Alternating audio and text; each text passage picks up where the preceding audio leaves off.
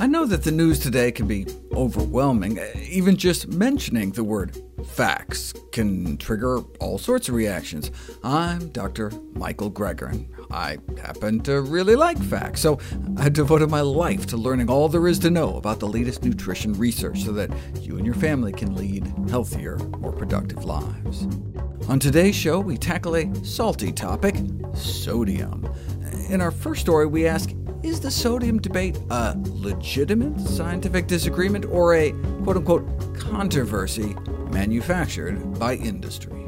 For decades, a sometimes furious battle has raged among scientists over the extent to which elevated salt consumption contributes to death, with one camp calling it a public health hazard that requires vigorous attack, and another claiming the risks of dietary salt excess are exaggerated, even to the point of calling salt reduction probably the largest delusion in the history of preventive medicine. The other side calls this denialism ethically irresponsible, especially when millions of lives are at stake every year. To describe two sides of the debate may be falling into the trap of false equivalency, though. As the superhero-sounding World Hypertension League points out, there's strong scientific consensus that reducing salt saves lives, and like the climate change debate, most authorities are on one side, with only the industry affected and their paid consultants and a few dissenting scientists on the other. Nearly all government-appointed bodies and nutrition experts who have considered the evidence have recommended we collectively cut our salt intake about in half, described as extreme, though, by those defending the industry.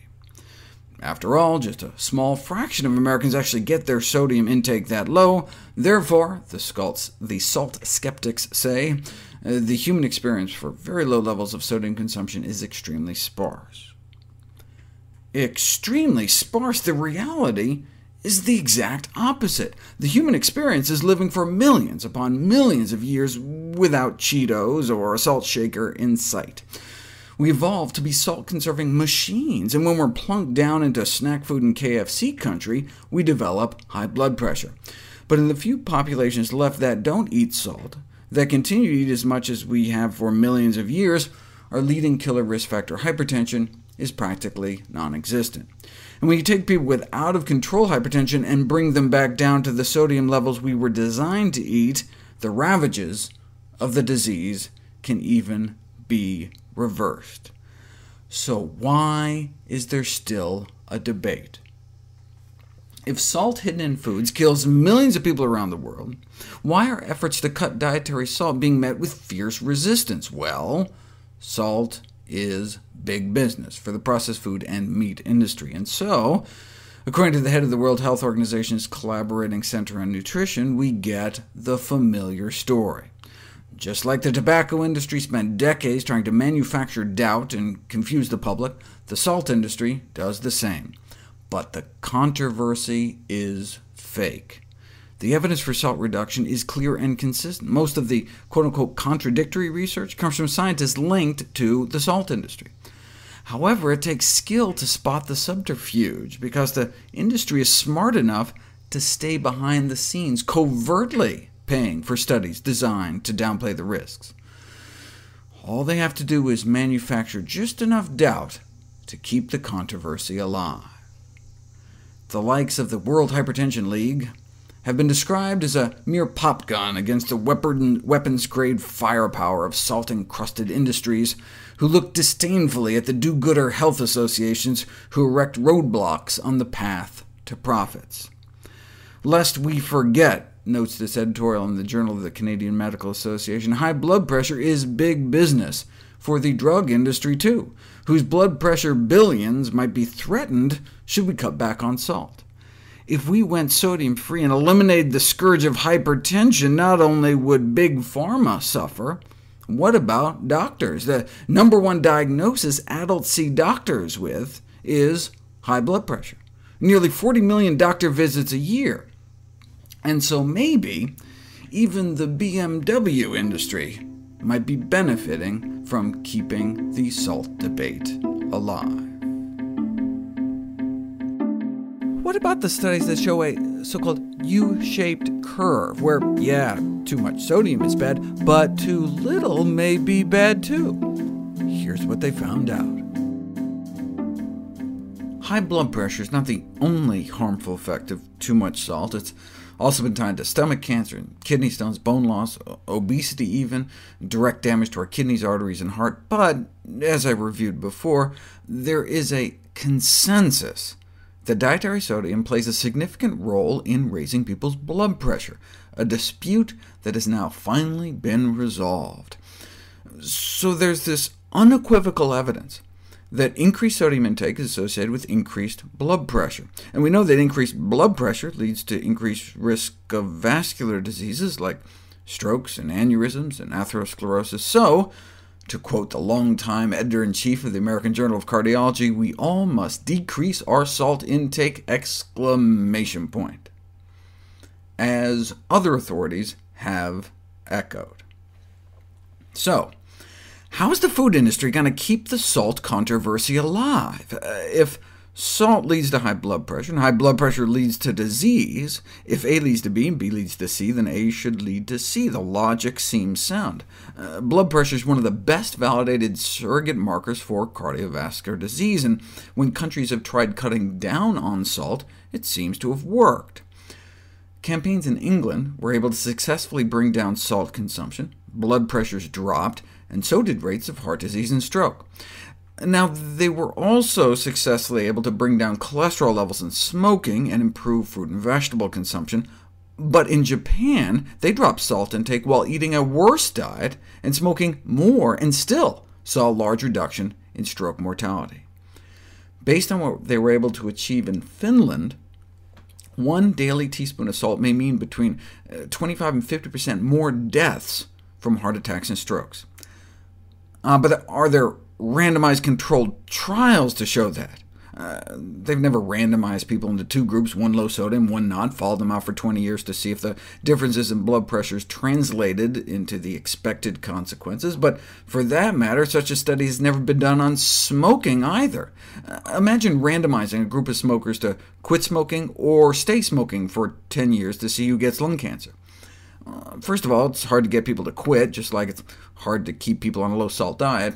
And would it be ethical to force people to smoke for a decade, knowing from the totality of evidence that it's likely to hurt them? It's like the Tuskegee experiment. We can't let the perfect be the enemy of the good. We're never going to get a decade-long randomized trial, but in 2007, we got this. There have been randomized trials of sodium reduction, but they haven't lasted long enough to provide enough data on clinical outcomes. For example, the famous TOP trials, which randomized thousands into at least 18 months of salt reduction.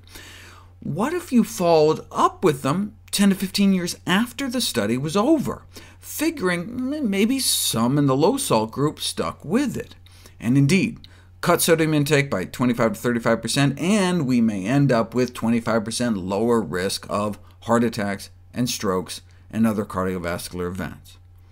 This was considered the final nail in the coffin for salt. Addressing the one remaining objection to universal salt reduction, the first study to show not only a reduction in blood pressure, but a reduction in hard endpoints, morbidity and mortality, by reducing dietary sodium intake. Case closed, 2007. But when billions of dollars are at stake, the case is never closed. One can just follow the press releases of the Salt Institute. For example, what about the Institute of Medicine report saying that salt reduction may cause harm in certain patients with decompensated congestive heart failure? An analysis of those studies has since been retracted, out of concern that the data may have been falsified. But it's certainly possible that those with serious heart failure, already severely salt-depleted by high-dose salt-wasting drugs, may not benefit from further sodium restriction. But for the great majority of the population, the message remains unchanged. What about the new study published in the American Journal of Hypertension that found that the amount of salt we're eating is just fine, suggesting a kind of U-shaped curve where too much sodium is bad, but too little could be bad too? But those biased less towards big salt and more towards big heart have noted that these studies have been widely misinterpreted, stirring unnecessary controversy and confusion. Basically, it comes down to 3 issues: measurement error, confounding, and reverse causality. All this data came from studies that were not designed to assess the relationship, and so tended to use invalid sodium estimates, just because it's so hard to do multiple 24-hour urine collections necessary to get a good measurement. And in the US, many of those eating less salt are simply eating less food, maybe because they're so sick, so no wonder they'd have higher mortality rates. So compiling these studies together is viewed as kind of garbage in, garbage out. But why would they do that? They claim to have no conflicts of interest. But when confronted with evidence showing at least one of the co-authors received thousands of dollars from the Salt Institute, they replied that, well, they didn't get more than $5,000 from them in the last 12 months, so that's how they could get out of saying they had a conflict of interest. If you instead only look at the trials in which they did the gold standard 24-hour collections in healthy people to avoid the reverse causation, and controlled for confounders, the curve instead looks like this: a continuous decrease of cardiovascular disease events like heart attacks and strokes as sodium levels get lower and lower. A 17% increase in risk of cardiovascular disease for every gram of sodium a day. And this is for people without high blood pressure, for which we'd expect the benefit to be even greater. Unfortunately, the media have widely misreported the findings, and a false sense of controversy has been broadcast, confusing the public. But it's not just the media. When editorials are published on the subject in some of the most prestigious medical journals in the world, you don't expect them to be written by those who got paid personal fees by Big Salt. And before accepting money from the Salt Institute, she was accepting money from the Tobacco Institute, and was a frequent expert witness in defense of Philip Morris and other tobacco companies. So if that's who the New England Journal of Medicine chooses to editorialize about salt, you can see the extent of industry influence. The editor-in-chief of the American Journal of Hypertension himself worked for many years as a consultant to the Salt Institute.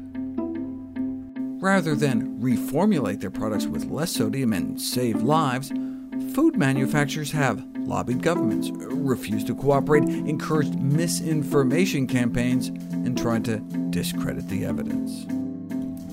Like any group with vested interests, the food industry resists regulation.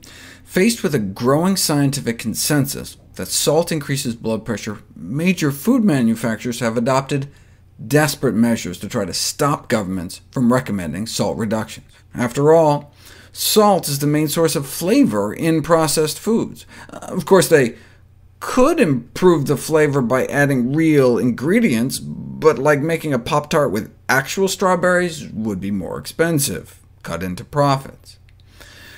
The evidence that they're trying to discredit includes double-blind, randomized trials dating back decades. You take people with high blood pressure, put them on a sodium-restricted diet, and their blood pressure drops.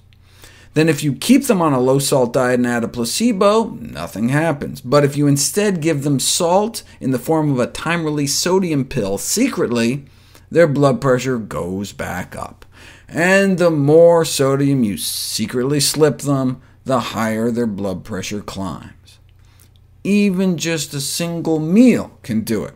If you take people with normal blood pressure, give them a bowl of soup containing the amount of salt a regular meal might contain, and your blood pressure goes up over the next 3 hours compared to the same soup with no added salt. Why, though? High blood pressure appears to be our body's way to push out excess salt out of our system. Dozens of such studies have been done, showing that if we reduce our salt intake, we can reduce our blood pressure, and the greater the reduction, the greater the benefit. The so-called DASH diet, which I've covered before, commonly used to capture the blood pressure benefits of a more plant-based diet. But how do we know the benefits had anything to do with eating less salt instead of just eating more fruits and vegetables? Because it was put to the test. Sure, eating healthier lowers blood pressure no matter how much salt we eat, but even if we stick to the same diet, lowering salt helps independently of other dietary improvements. You can do this on a community level. You take two matched villages that both start out about the same. In the control village, on average, blood pressures went up or stayed the same. But in the village where they were able to cut down on salt intake, blood pressures went down. Whereas if we don't cut down, a chronic high salt intake can lead to a gradual increase in blood pressure throughout life, as shown in the famous INTERSALT study. 52 centers from 32 countries participated with hundreds of participants each, and 4 of those centers were in populations that ate so little salt they actually complied with the American Heart Association guidelines for salt reduction. Something less than 1% of Americans achieve. In a population where everyone makes the cutoff, not a single case of high blood pressure was found, not one case of high blood pressure. But not only that, the older folks had the same blood pressure as the teenagers. This is why including such populations is so important. If you just look at the 48 centers in the industrialized Western world, there does not appear to be any relationship between rising blood pressure with age and how much sodium people are getting every day. Now, the salt industry looks at this and says, aha, see, I told you so, no relationship between salt and increasing blood pressures as you get older. But maybe that's because they're all getting too much salt. If you add in those low-salt populations that get little or no high blood pressure as they get older, you end up with a highly statistically significant relationship between increasing sodium and increasing blood pressure. But only if you include people that actually comply with the SALT guidelines. As with so many lifestyle interventions, they only work if you actually do it. To see any graphs, charts, graphics, images, or studies mentioned here, please go to the Nutrition Facts podcast landing page. There you'll find all the detailed information you need, plus links to all the sources we cite for each of these topics. Be sure to check out my How Not to Die cookbook, beautifully designed with more than 100 recipes for delicious and nutritious meals, snacks, and beverages. All proceeds I receive from the sale of my books goes to charity. NutritionFacts.org is a nonprofit, science-based public service where you can sign up for free daily updates on the latest in nutrition research via bite-sized videos and articles. Everything on the website is free.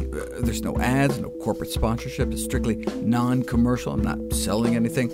I just put it up there as a public service, as a labor of love, as a tribute to my grandmother, whose own life was saved with evidence-based nutrition. Thanks for listening to Nutrition Facts. I'm Dr. Michael Greger.